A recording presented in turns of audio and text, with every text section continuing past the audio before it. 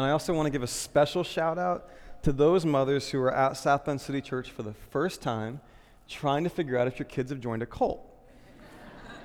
That's wise. I encourage that kind of exploration. We're really glad you're here. But now we're going to turn from mothers to brothers because of where we are in the scriptures as a community. We've been working through the book of Genesis. So if you've been with us for a bit, you know these themes that we've hit on so far.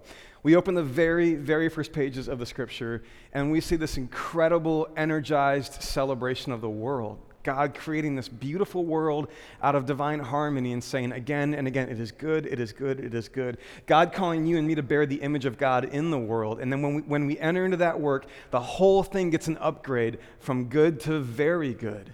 And then we look to Jesus to learn what it looks like to bear that image for all the ways that we've stumbled, fallen, and broken that image in our lives. We look and we see Jesus, the image of God, teaching us to keep getting our hands on the raw materials of the world and making something beautiful out of it. And then last week we looked at Adam and Eve in the garden and this peculiar story of a forbidden fruit and a blessing and a command and a prohibition and a calling. And today we're going to keep that story going. We're going to look at where a couple of brothers hit the scene. Now it's interesting that in the book of Genesis, as soon as brothers are introduced, murder is introduced, which makes sense to me because I have a brother.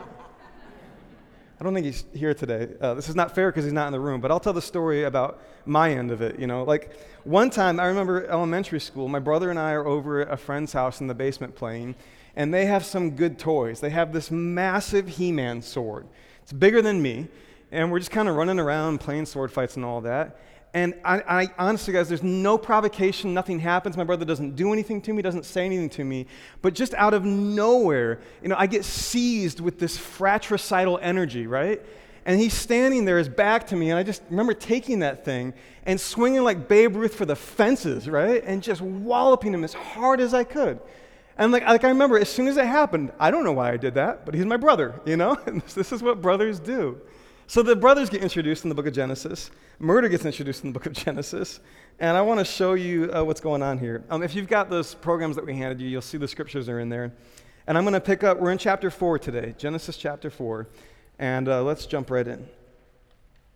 So Adam loved his wife very much, Eve. And she became pregnant and gave birth to Cain. And she said, with the help of the Lord, I have brought forth a man. And later she gave birth to his brother Abel. So we've got brothers, Cain and Abel. Now Abel kept flocks, and Cain worked the soil. In the course of time, Cain brought some of the fruits of the soil as an offering to the Lord. And Abel also brought an offering, fat portions from some of the firstborn of his flock. And the Lord looked with favor on Abel and his offering, but on Cain and his offering he did not look with favor. So a story of two brothers, both approaching God, both looking for favor, for blessing, and one of them gets favor and one of them doesn't. Now, what's going on here? Well, some people look at this passage and they see an ancient preference for shepherds over farmers. This is actually a way that people work with this. So they look at Israel's story, for example, and they see like the two rock stars in Israel's history, Moses and David. Before Moses was leading the Israelites and before David was the king, they were both shepherds. And so they see this sort of elevation of the shepherd task and the story here. That's one thing that people do with this when they ask, what's going on between Cain and Abel, and why does one of them get God's favor and one of them doesn't? Maybe it's about the shepherd farming thing. I don't know. Somebody else will look at this passage and they'll say, there's a little nuance there, right? Because we read that Cain brought an offering, but Abel brought fat portions from the firstlings of the flock. And they see there that maybe there's something better, something deeper, something richer about Abel's offering. And so this is a story about making sure that you bring God your very best if you want to get the blessing. That's maybe what the story's teaching us. Like, how do we discern the difference between Cain's experience and Abel's experience? Maybe it's all about making sure that you bring the best. Here's the problem. Like almost any reputable commentator or scholar who looks at this text says that that's all distraction, that's all noise, those are red herrings. The idea of shepherds and farmers, that you might see that there, but that's not really operative in this. That's not part of what's going on in this equation. The idea that like Abel's offering is better somehow, and so God approves of it. The best commentators who do all of their work to make sure they're listening to the text rather than speaking into the text, right? Just letting it speak on its own before you bring your own ideas to the text. They all seem to say the same thing, which is this text doesn't give us any information about why Abel got accepted and Cain got rejected. Like, we don't get anything out of this text to answer the question, how do you get the blessing of God? What do you have to do? How do you have to perform? What do you have to bring to the table to get the blessing of God? We don't actually get that out of this text. Why? Well, because these commentators, they say the real question that's being raised here is not how do you get the blessing. The real question is, what do you do when somebody else has the blessing? What do you do when one day you wake up and everything is going for somebody else and everything is against you? What do you do when you wake up and it feels like God is for them and God is not for you?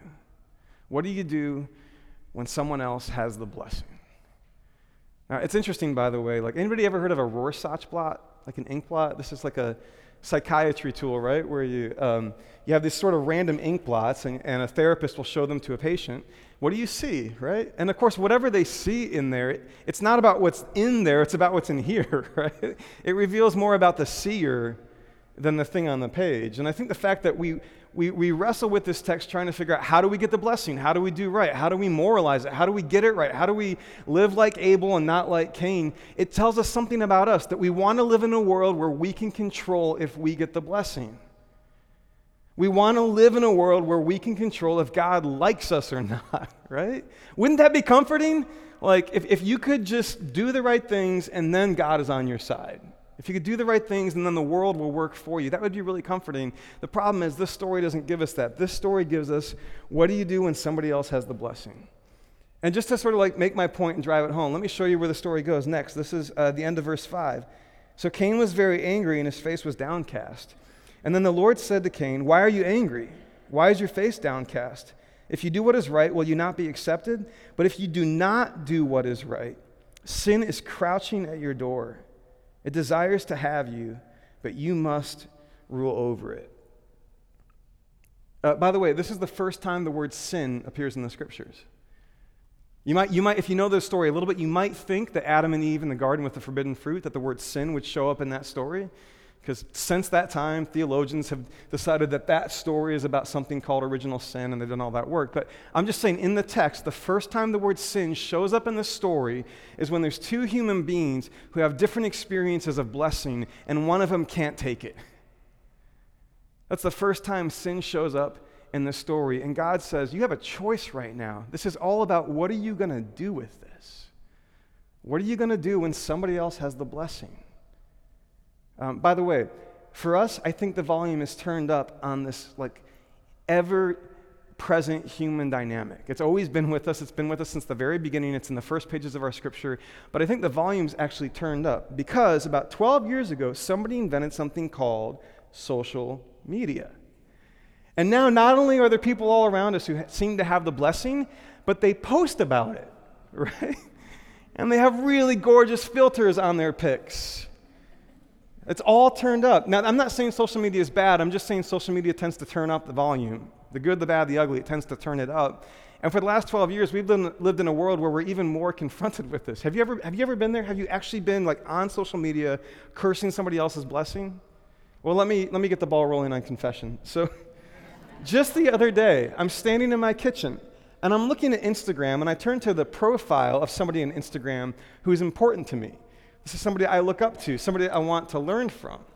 And so I do what I often do, which is I want to know who they're paying attention to, right? Like if I read a scholar, I like to turn to the back of the book and see what sources are they using so I can get the sources they use. Well, I'm kind of doing the same thing on social, and I'm like, I wonder who this person follows because they're important to me, and I want to know who's speaking into their life.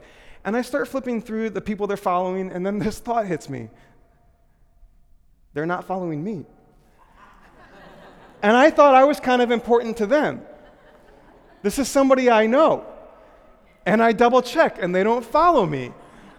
And then I notice somebody else they do follow who's not as important as me. Do you know what I mean? And in a microsecond, this happens to me standing in my kitchen. I start thinking negative thoughts, not about the person whose profile I'm looking at, but at the person they follow who's not as important as me. I start thinking about all the reasons that's wrong and it doesn't make sense. And don't they know, like, why would they pay attention? What's so great about that guy? I don't even like that guy. I know stuff about that guy that if this guy knew about that guy, they'd stop following them. And maybe I should find a subtle way to let that known, right? Like, get that out there. Has anybody ever been there? Please tell me, because otherwise I'm all alone up here.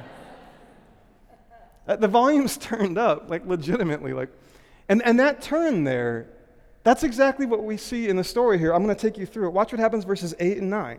That turn from somebody else has the blessing to I am against them because they have the blessing, right? Watch this turn right here.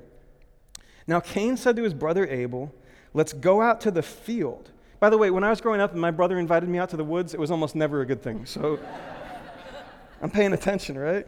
While they were in the field, Cain attacked his brother Abel and killed him.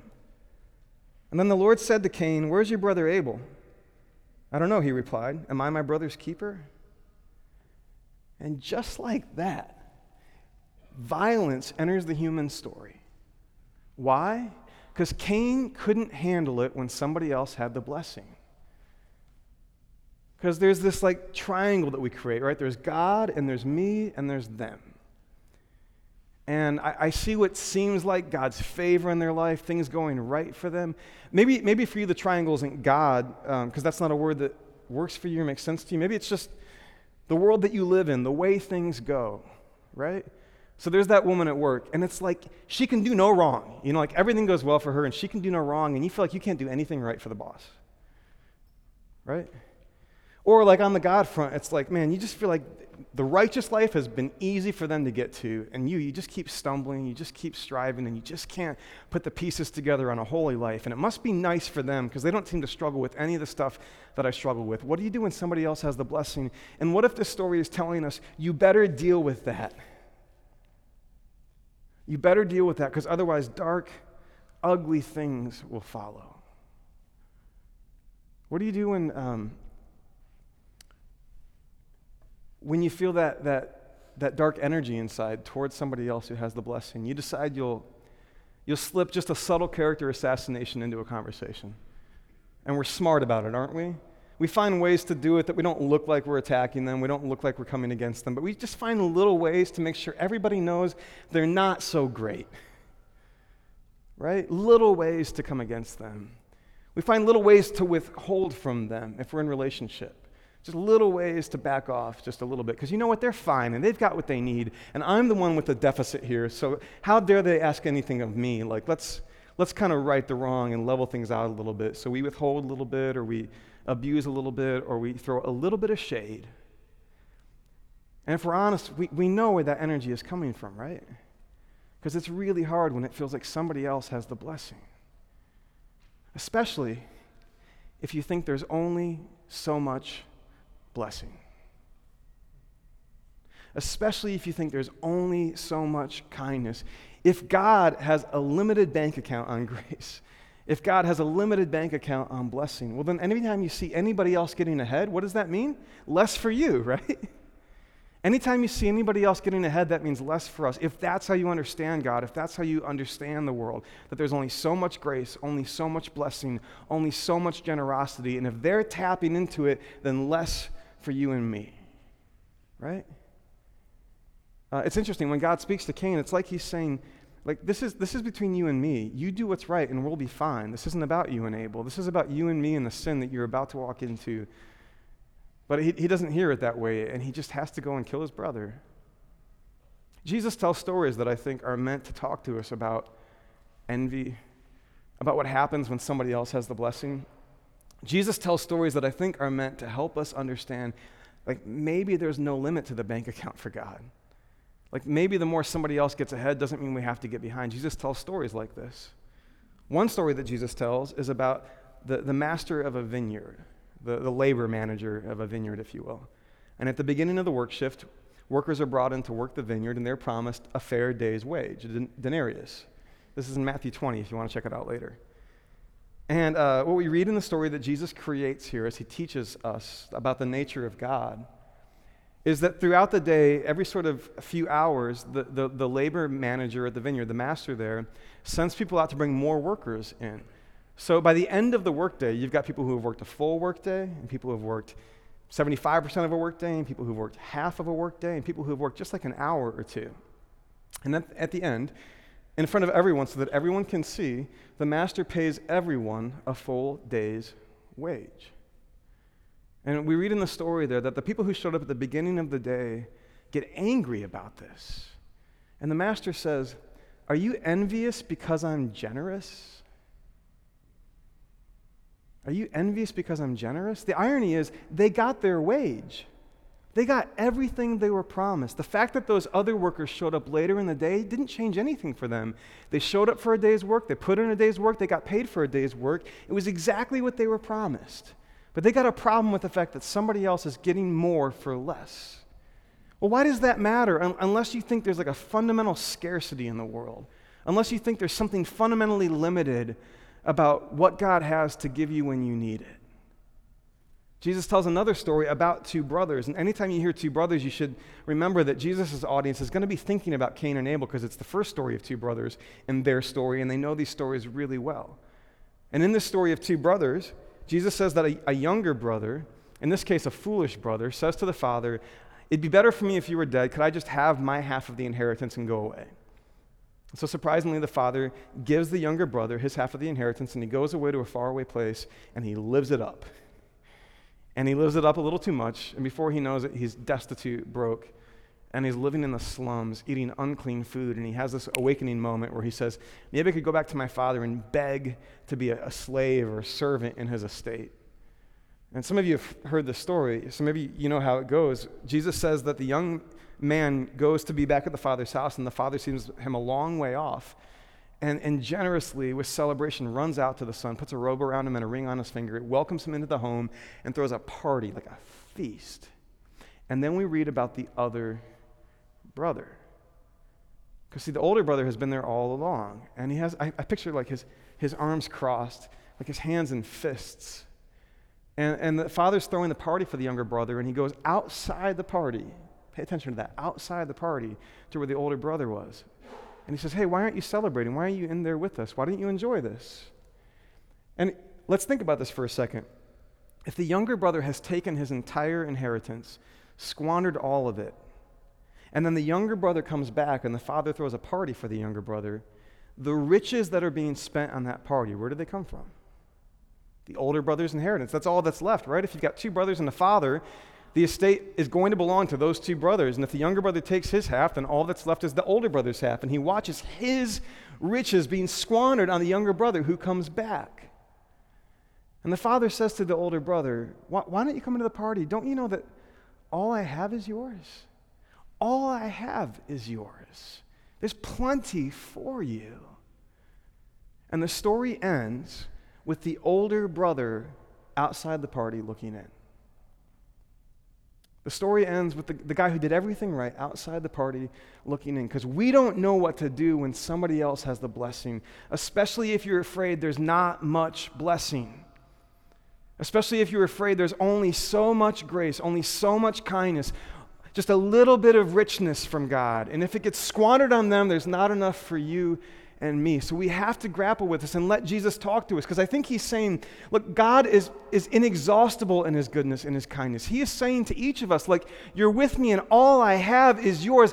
Please don't end up outside the party looking in. Please don't end up outside with your arms crossed and your fists clenched because you're convinced that you're being robbed right now. Don't you know that all I have is yours? And Jesus doesn't just tell stories about the generosity of God. Jesus doesn't just heal people to demonstrate the generosity of God. Jesus dies because God would give himself to us. And if God would give himself to us, then you don't have to worry about somebody else having the blessing, because there's enough blessing for everyone. You can't come to the end of God. You can't come to the limit of God. You can't get to the bottom of the bucket on God. There is always more of God. And so if God will give God's self to us, then you don't have to worry about somebody else having the blessing. See, like every time you run into a moment where it feels like somebody else has the wind at their back, when it feels like the favor is for somebody else, we're stumbling into questions about the nature of God and the universe and the reality that we live in, and whether we think there's really enough for everyone. So we've got to grapple with this. What do you do when somebody else has the blessing? It's ironic, by the way, that Cain asks a very good question in response to God. Let me revisit this for a sec. When Cain said to his brother Abel, let's go out to the field, and they're out there and he killed him. And then at the end of verse 9, after God says, where's your brother? Cain says, I don't know. Am I my brother's keeper? And that's a really good question, right? The problem is, the answer he wanted was no, but the answer is yes. Like, read the Bible for a minute, and you'll find out over and over and over and over again, are you your brother's keeper? You better believe it. But where do we find the generosity, the energy to live into that, to care for our brothers and sisters? Well, maybe it's if you spend a little bit of time asking yourself, where have you believed there's not enough for you? And isn't that a lie? Where have you believed there's not enough grace for you? And how does that have anything to do with what you see in Jesus? Where do you believe that God is against you? How does that have anything to do with what you see in Jesus? Back to the social media stuff for a little bit. It's interesting. There's been a bunch of studies on the effect of social media on our psyche. Lots of data that you can find out there. Remember, we're like 12 years into a fundamentally new human phenomenon. Is that crazy, by the way? I think Facebook came to my college in 2005. That's just 12 years ago, right? And now it's everything and everywhere. So there's all this data on it. And it's interesting. There's a pile of studies that test people.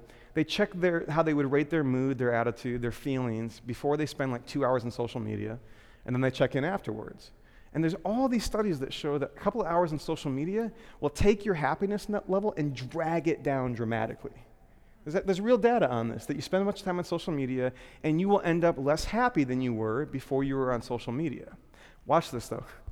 There's another pile of studies that show that if you spend a couple of hours on social media, you end up much happier.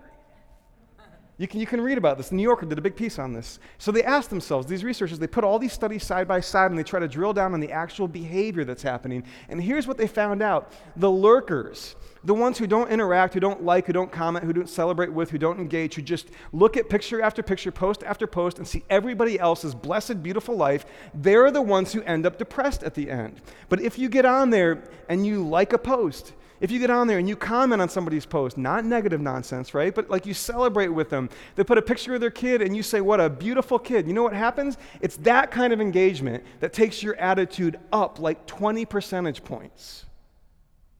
Like maybe the difference between people who realize they're here to keep one another and those who think they're here to bring one another down. Like that maybe this actually like flows in a cycle, you know, like if you believe there is enough blessing for everyone, then you might be the kind of person who cares for your brother, who cares for your sister, who celebrates with your brother, who celebrates with your sister, even if you're not having a great day. If you believe there's enough blessing for everyone, you might choose to become your brother's keeper, right? But it's also interesting that apparently just acting like your brother's keeper can help you become the kind of person who believes there's enough blessing for everyone. Like you can start at either side of the equation. Start by blessing, start by celebrating, start by moving toward other people and the good things that are happening for them. And you may discover there's enough blessing for everyone. Or start by worshiping the God who has blessing for everyone, by meditating on Christ who dies and reveals the generosity of God. And you might feel yourself moving toward other people to become their keeper. In fact, you might actually discover that a blessing for them is a blessing for you because it's all connected. And then you might start losing sleep, not over whether you've got the blessing, but over your brothers and sisters who don't. Because God has enough generosity for everyone. God has enough blessing for everyone. But the way our world is arranged right now, not everybody has enough blessing, right? The way our world is arranged right now, some people have a lot more going for them than others. And you may discover that this is inviting you into a place where you can actually care about the fact that other people don't have the blessings they need. And what a larger, more beautiful, more meaningful life to spend it obsessing over our brothers and sisters and what they need than a life where we spend ourselves obsessing over what we don't have. That's taking us out of like a narcissistic black hole to a life of purpose, to a life of meaning in the world. What do you do when somebody else has the blessing? You celebrate, man. What do you do when they don't have the blessing? You open your eyes and you figure out how you can fix it. What do you do when you feel like you don't have the blessing? At the risk of sounding like a preacher right now, pay attention to Jesus. Let him teach you. Watch him go to the cross. Ask yourself, what kind of generous God gives himself? Not just gifts. Doesn't just give gifts. What kind of generous God gives himself? At the end of this incident with Cain and Abel, God comes to Cain and he says, "What have you done? Listen, your brother's blood cries out to me from the ground. Now you're under a curse and driven from the ground, which opened its mouth to receive your brother's blood from your hand. When you work the ground, it will no longer yield its crops for you. You'll be a restless wanderer on the earth." And Cain said to the Lord, "My punishment is more than I can bear." A quick timeout. Interesting. The Hebrew word for punishment is also the Hebrew word for sin. Like this sentence could be translated either "my punishment is too great for me to bear" or "my sin is too great for me to bear." I remember that moment when I just walloped my brother for no reason, except for all the reasons that brothers always want to kill their brothers. All the pent-up angst of 5 or 6 years of being the little runt in the family and whatever little snide things he'd done to me over the years. And I remember, like, right after I do it, and my brother's crying, and he's on the ground, and I immediately think, what have I done? Why am I like this? What a jerk. Why did I do that? Have you ever been there? As soon as you do the thing, you step back from it, and it's like my sin is too great for me to bear. I'm confronted with what I am right now, with what I've done right now, and I don't like it. And you won't like it if you give yourself over to these dark impulses every time somebody else has the blessing, right? So, my punishment or my sin is more than I can bear. Today you are driving me from the land, and I will be hidden from your presence. I'll be a restless wanderer on the earth, and whoever finds me will kill me. Now listen. Remember, imagine you're Cain. And this whole time you've been thinking, why is God against me? Why does God like my brother and not me? Why does the world work for him and not for me, right? The whole time you're sort of thinking that about God. Listen here. But the Lord said to him, "Not so. Anyone who kills Cain will suffer vengeance 7 times over." And then the Lord put a mark on Cain so that no one who found him would kill him. So Cain went out from the Lord's presence and lived in the land of Nod, east of Eden. This is Cain, who seems to believe that God is against him in every way, who seems to think that God is just prejudiced against him, but he spends the rest of his life with a mark of protection on his head. He spends the rest of his life with a sign on his life that tells anyone who sees him, God has his back. Isn't that fascinating? That's the rest of Cain's story, that he spends the rest of his life with God's protection all over him. It just like makes me go back to that early point in the story, and I think it's like God is saying, Cain, this wasn't about me being against you. Now, I don't know why God looked on favor with favor on Abel's offering and didn't do so with Cain's. I don't know why. None of us knows. It's not in the text. Perhaps God has some motives, some reasons, some purposes that we can't fully understand. But I wonder if God is saying, I was never against you. I was never picking favorites, man. Yet there was some kind of work that needed to happen, something that needed to be opened up inside you, some darkness you needed to confront. And now you see it for what it is. And now that we've walked through that together, there's some consequences for what's happened, but I will protect you because I was never against you. There's blessing enough for everyone. So today we thought coming to Jesus' table would be really appropriate. Jesus was constantly inviting people to his table who had lots of reasons to believe there was no room for them in the house of God, no blessing for them coming from God's hand. It's like a fundamentally generous place that Jesus kept inviting people to, all the wrong kinds of people, again and again, saying, come, eat with me. And as we come to the table today, I can't help but think of that image of closed fists. I think a lot of us are like moving through the world like that. I think a lot of us come toward God like that. I think some of us, in some subtle or not so subtle way, we come against one another with fists, right? Like Cain in the field with Abel. We got to bring them down a notch. Because the alternative to a closed fist is an open hand, which presents the terrifying possibility that it will be empty, right? The terrifying possibility that you will open your hand and there will be no blessing to fill it. But it's in that very vulnerable place that God wants to meet us at the table today. So I'll talk us through this, and then I'll serve those who will serve you, and then we'll open the table for anyone who wants to be at the table with Jesus. That's how we define it. Anybody who wants to be at the table with Jesus is welcome at the table with Jesus. So the way we'll do this today is in a little bit after I serve those who are serving you, we'll have stations at each of the corners, and there'll be a couple of people in each corner, and you can go to wherever you want if you'd like to come to the table. And we want to be really thoughtful about this because it's not about taking what's ours, it's about receiving the gift, right? So when you come forward, you can simply just hold your hand open. You don't have to take the bread, you don't have to make anything happen. You can just walk forward and hold your hand open. And somebody will look at you and remind you, the body of Christ broken for you. And they'll place that bread in your hand. And you can hold on to it, don't eat it yet. And then you'll kind of take a step over to the right, and somebody will hold out a cup. And they'll remind you, the blood of Christ shed for you. And then you can take that bread out of your hand, you can dip it in the cup, and you can take that and eat as you go back to your seat. And you can remember the generosity of God. Because if God would give himself to us, then surely there's enough blessing to go around, right? Let me remind you, on the night that Jesus was betrayed, he was with his friends there. And these are the friends who had heard him tell the stories about the workers in the vineyard and the two brothers and the generous father. And then he looked at them knowing that his own life would be the generosity of God right in front of their eyes. And so he took a loaf of bread and he said, "This is my body, broken for you. Take and eat."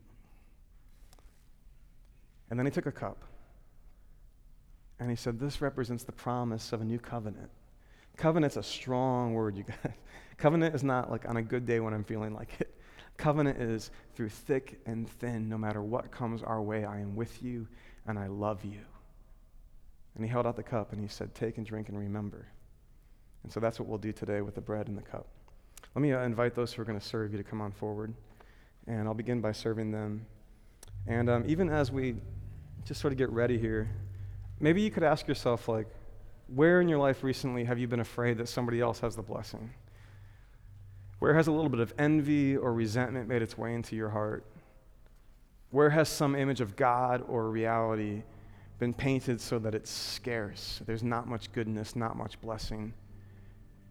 Is there any way that you find yourself a little afraid to open your hand in your life, in your heart, in your spirit? And today, would it be a really brave and beautiful thing for you to open your hand and let God fill it with the gift of his Son? It's the body of Christ broken for you, and the blood of Christ shed for you, Michael.